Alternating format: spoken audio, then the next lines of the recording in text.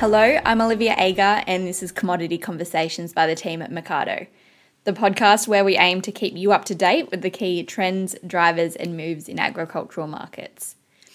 So it's been teasing us for a while now in a will it, won't it scenario, but the Eastern Young Cattle Indicator finally broke through the 900 cent barrier to settle at a remarkable 907 cents per kilo carcass weight this week. And when you watch markets closely like we do, it's always very exciting when the price gets a new number in front. Don't laugh at that. And while it's very good news for those that are stocked up with cattle to sell, it does make marketing decisions a challenge. And that's where we're starting out today. We have the pleasure of being joined by Ron Rutledge, Livestock Development Manager at Nutrien Ag Solutions, for his second debut on Commodity Conversations, to talk about what producers should be considering in the current market and how to make the most of these prices for spring calves. We've also been talking for a while about the supply struggles in the north, and you'll hear a bit more on that from Ron today as he talks about how live export supply chains are coping with the dynamics. So sit back and enjoy this one. Ron and Rob are ready to go, so after a thanks to this week's sponsor, we'll get started. Meridian Agriculture is a multidisciplinary specialist consultancy established by Dr. Mike Stevens. Meridian's 16 consultants spread across 6 locations in New South Wales and Vic employ an evidence-based, scientific approach to farming and a personalised manner with their clients. Meridian specialises in improving both financial and operational aspects of farming enterprises and guiding families through the often difficult transition of succession planning. Head to their website meridian-ag.com.au to learn more. Well, thanks, Olivia. Yes, you're right. We've got Ron Rutledge back on. And Ron, I was looking back. It was October last year when we spoke to you. And today we want to talk about cattle. But back then we were talking about lambs. I listened to the podcast and you made some pretty big claims in that podcast, or pretty confident claims. At that stage, merino lambs were trading for around $140. And your, suggestion was that, people taking them on, shearing the wool off them and then selling them in the winter or round about now, would get about a $60 margin plus wool. How's that played out, Ron? Have you had a look back at that? Yeah, well, if you look at, good afternoon, everyone. If you look at Wagga today, Rob, you've got a 25-kilo merino lamb trading at $8 or thereabouts. That's an extraction of a bit over $200. So, yeah, it was a pretty good bet at the time, but I think it has now come to fruition that if those people had bought merino lambs early in the year, they would be getting the tidings of some good returns now. And that's great. I mean, it was very it's interesting when you make these predictions. We know this from time to time that providing you're using sound logic and know a bit about what you're talking about, often it comes through. But the buyers of these merino lambs also got a bit of wool off them too. So I guess that was a bit of cream on the cake. Yeah, well, the wool market certainly bounced around a bit, but just currently at the moment, if you're selling wool and trading wool, it's there's a good extraction there on your return on funds, and the positivity is that the wool professionals are starting to say that they're starting to look a bit promising again. So let's just hope it's going in the right direction again. Yes. Well, certainly the type of wool that you would have been shearing off those where the lambs would have been at the fine end, and that wool was really taken off, as you pointed out, Ron. But look, let's talk about cattle. And in your role with Nutrien as livestock manager in the southern region, you get to travel around quite a bit. And I was speaking to you the other day when you were over on King Island, and you see a lot of varying situations, but cattle are really the talking point at the moment. I mean, we're hearing about these excellent conditions to start with, but can you just tell us a little bit about what it looks like on the ground? What's the feed situation? What do the calves look like? And specifically, I guess, Ron, we're talking about calves that were dropped last spring in 2020 and are now being weaned. How are they coming off? Oh, look, they're coming off exceptional. They've had basically a 12-month sequential period of a good season. Nothing's sort of gone wrong. Turning into the autumn we're even facing. They've had an autumn break to even go forward for the 14th and 15th month in their lives. They've had a really good start. The top end of the calves are producing calves that are very close to 360 to 70 kilos. And even the lighter end out of younger cows are still getting around at 300 kilos, which is a fantastic weight for a spring calf. And there's many and varied people taking that opportunity to say, well, there's certainly a good outcome here. Let's take the money. Case in point, Mortlake today, just over 5,000 cattle. Bairnsdale tomorrow, same thing. Piranha in Tasmania, another 4,000. 14,000 cattle in our Southern Geographics is pointed at one thing: the sale of spring calves. Yeah, and you're right that, that's a real feature. But normally those calves and a lot of those farmers who are weaning calves at the moment would be, they'd be intending to take them on to heavier weights, wouldn't they? And especially when they've got feed in front of them. Oh, they would be primarily gauged at the feeder market going into the later part of the southern winter. But just the price is extracted out of some of these lighter weight calves, up to $8 a kilo for a 200 kilo animal, $1,600 return. People are saying, well, we don't need to go through a process of trying to battle them through a winter and an early spring. Let's take the money now. Let's give our country full potential to grow, and let's start the process again. I can remember, Ron, when we got excited when the Eastern Young Cattle Indicator, which is carcass weight, got to $8 a kilogram. So we're now talking $8 live weight for these cattle. It really is quite extraordinary situation. So you must having that question put to you a lot when these farmers are now weaning their calves, and some of them would be heavier than 200, I guess. They'd be pushing up in the weights a bit. What's your take on what they should be considering in this situation? Well, Rob, I think we're really at the crossroads right here and now. People weaning calves and saying, do I take the $8 a kilo for the light ones, or $7, close to $2,000 for the heavy ones? Do I take that money, or do I sit back and take my chances that this market can continue to grow and I'll get over $2,000 for my feeder cattle and I'll be ahead? That's the producer side. It's a real conundrum as to what direction people go.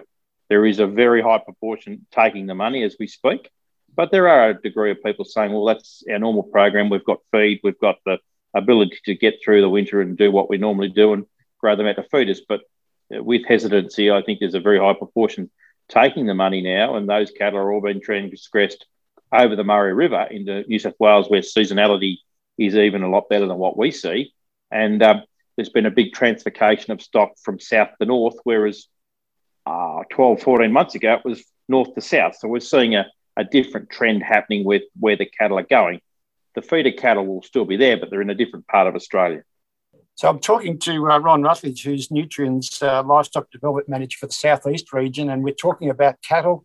I've got to be honest, Ron, I never thought I'd be talking about, calves that aren't 12 months old worth, somewhere between $1,500 and $2,000. So we are in very unprecedented conditions. And I guess there are people who are going to, as you say, take the money. But there's also, I noticed that Angus's article today on Mercado points out that the US beef cutout has actually risen 18% for the month. So that's the cattle price in the US, or the calf cutout price is really rising strongly. And it's the highest price it's ever been at, Ron, apart from that really short period when COVID hit and meatworks closed down. So perhaps we will see those buyers who are taking on these high-priced cattle see that the export meat prices can stay and improve, and prices hang on a bit. Yeah, certainly, Rob. I do think it's placated that we do see a lot of our bullock-type fattening people saying that we've seen all these high things before. There's been a great deal of hesitancy for the traditionalists to go back in and buy their replacement bullocks, and a lot of them have just had to do so in the last 2 months. They've had paddocks that have been relieved of cattle for up to 3 and 4 months, and they were waiting for an easing trend.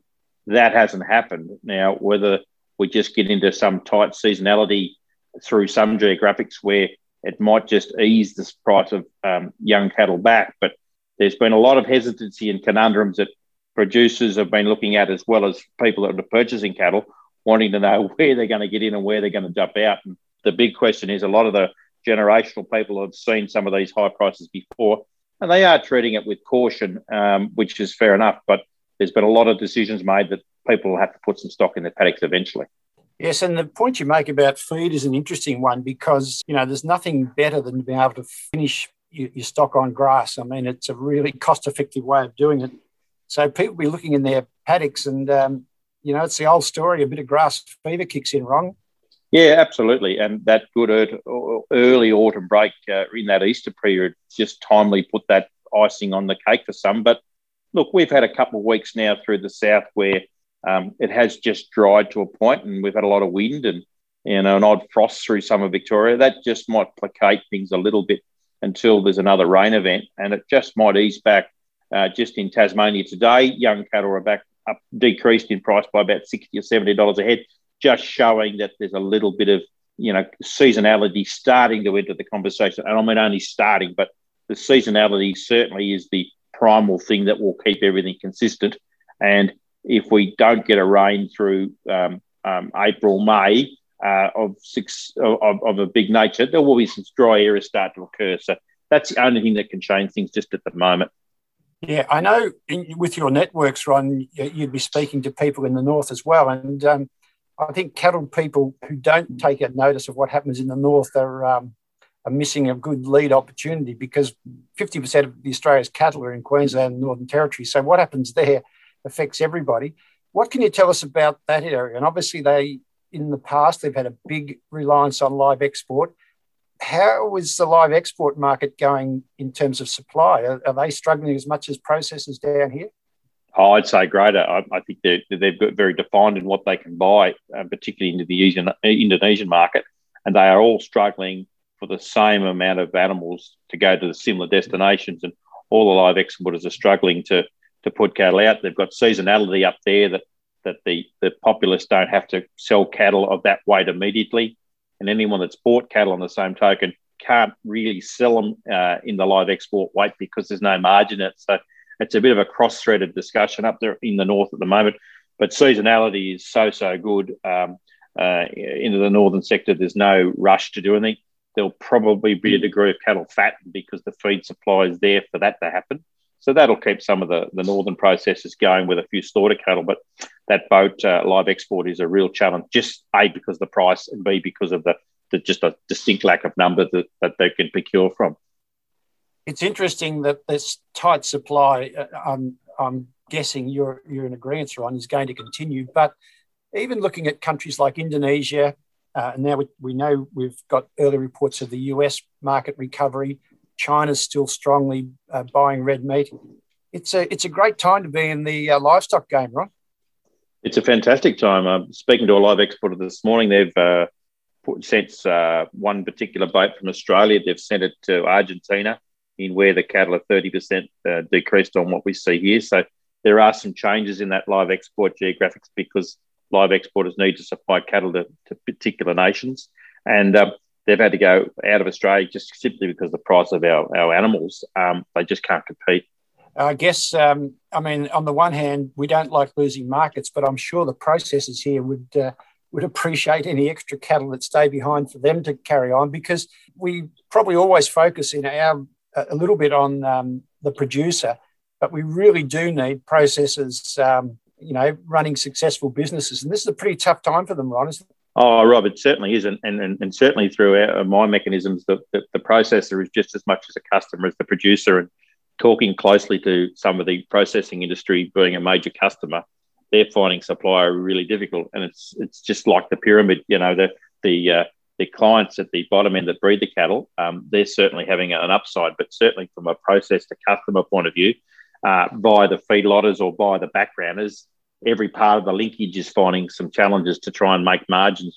It'll be an interesting challenge for the next 6 months. The only thing, as I've said and keep repeating, seasonality is the only thing that can change that. If we continue to see relatively good seasons, we're seeing the middle of Australia with plenty of water in it, whether that be irrigational water or extraction water out of rivers. The irrigation system is becoming another tangent. So the whole linkage in the chain is finding some challenges that we'll just have to keep working on, because I just don't think there's much relief coming forward in the short term. Well, look, Ron, it's great for us at Mercado here to talk to someone in your position, because, while we look at markets all the time, there's nothing like having your finger on the pulse and being involved in it on a day-to-day basis. And clearly that's what you do. So you bring a lot of insights to us. I'm hoping that my nervousness that I'm feeling now is just because I've been around too long, and I know that things don't stay good forever. But as we said, whether you're in the livestock advisory business or whether you're in the producer business, this is a pretty good time.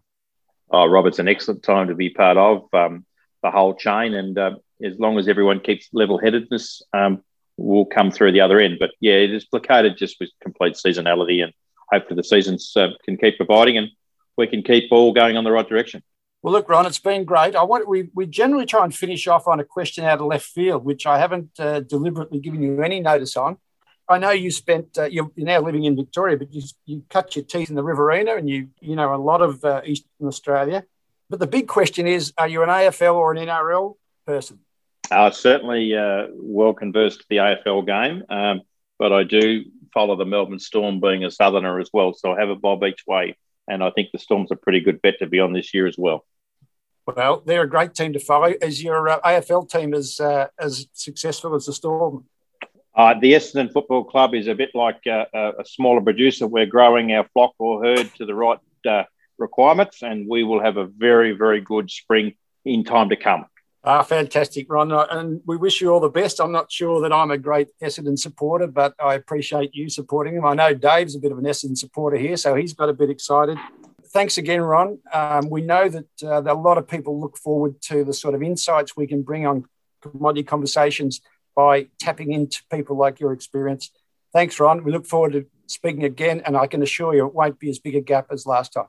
Thank you. Thank you. Good luck. Thanks to Ron and Rob for sharing their insight today, and you for listening in. If you enjoy the podcast, there is plenty more market intel on the Mercado website.